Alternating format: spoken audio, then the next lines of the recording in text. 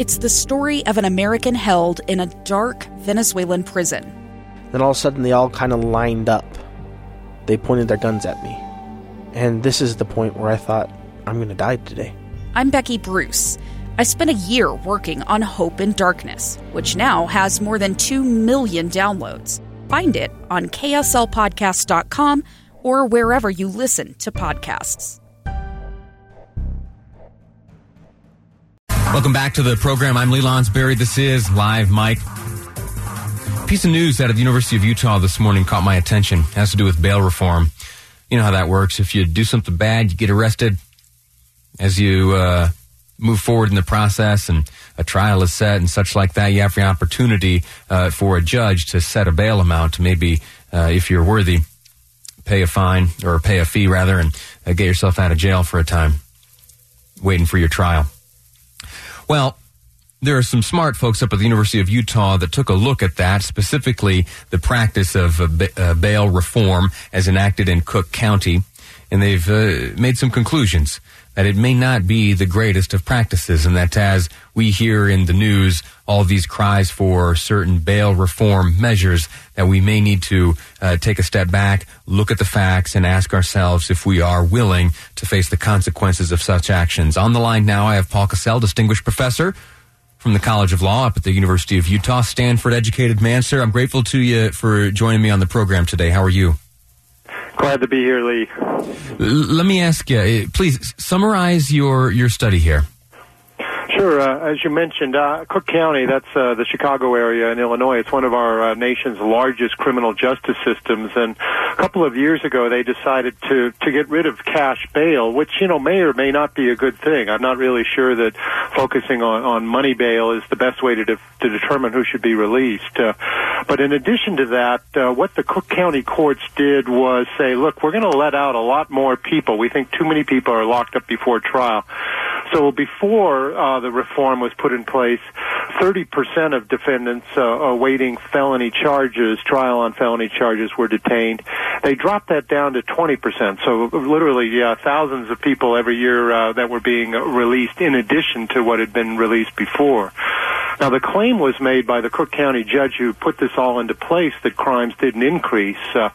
Professor Fowles and I were somewhat frankly skeptical of that you could let out all sorts of accused criminals and it wouldn't change anything. Individuals who have demonstrated the capacity to commit a crime, right? They have set themselves apart from the rest of society by demonstrating at least behavior that could lead authorities to suspect they're guilty of crimes.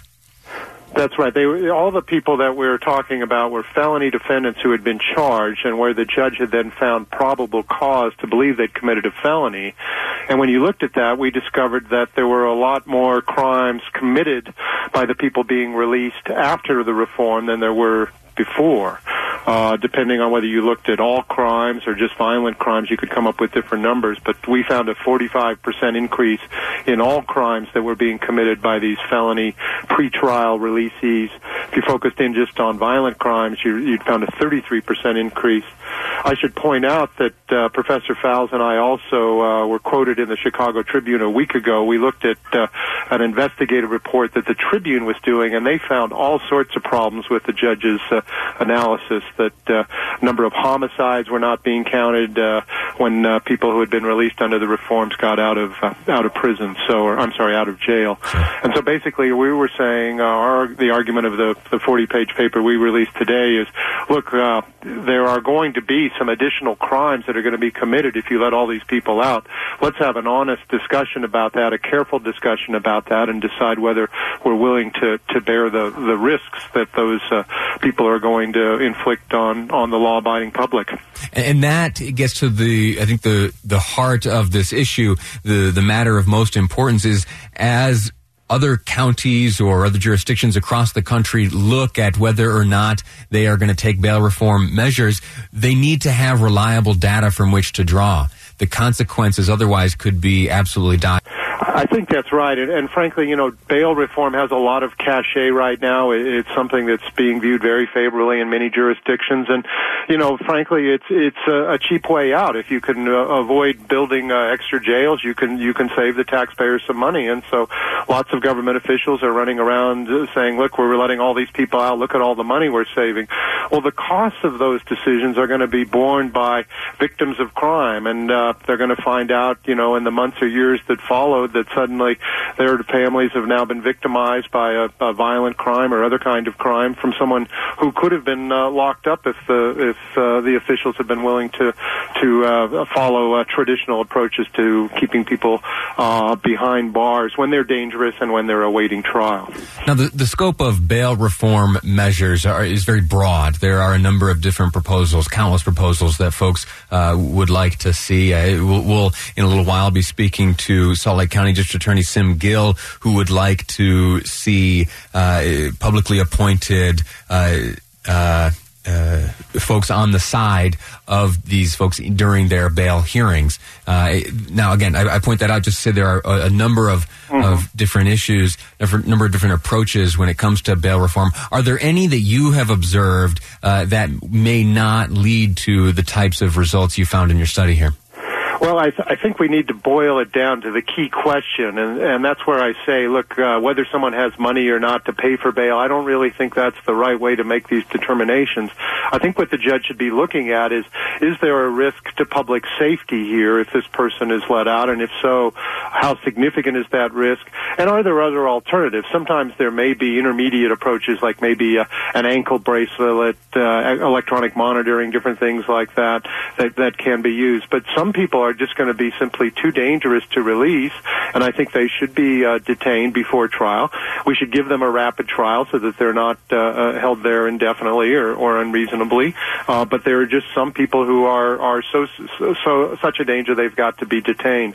You may know I was a federal judge for about 5 years here in Utah, and we used something very much like that approach, which was a law passed by Congress, the Bail Reform Act of 1984, and that's exactly what it did. It said, look, don't focus on money bail, but do focus on whether someone is a danger to the community and make your decisions on that basis. You point out in your study that while your observations and your data is drawn from Cook County, that it is applicable nationwide. That includes Salt Lake City in this area?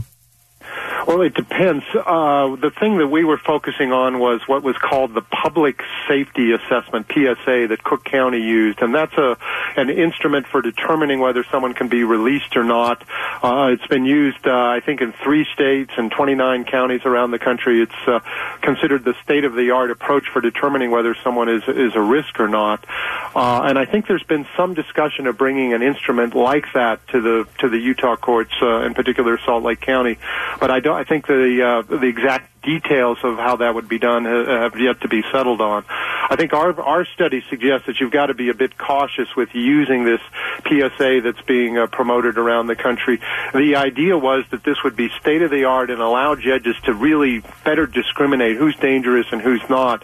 If the Cook County experience is any indicator, that instrument isn't able to differentiate very well between those who are dangerous and those who are not, and so that's essentially our problem here: a lack of information, a lack of an ability to make a perfect decision on this. Very good. Paul Cassell with the S.J. Quinney School of Law, distinguished professor up there. Sir, I'm grateful to you for your time, grateful to you for your study and the information you brought to the program today.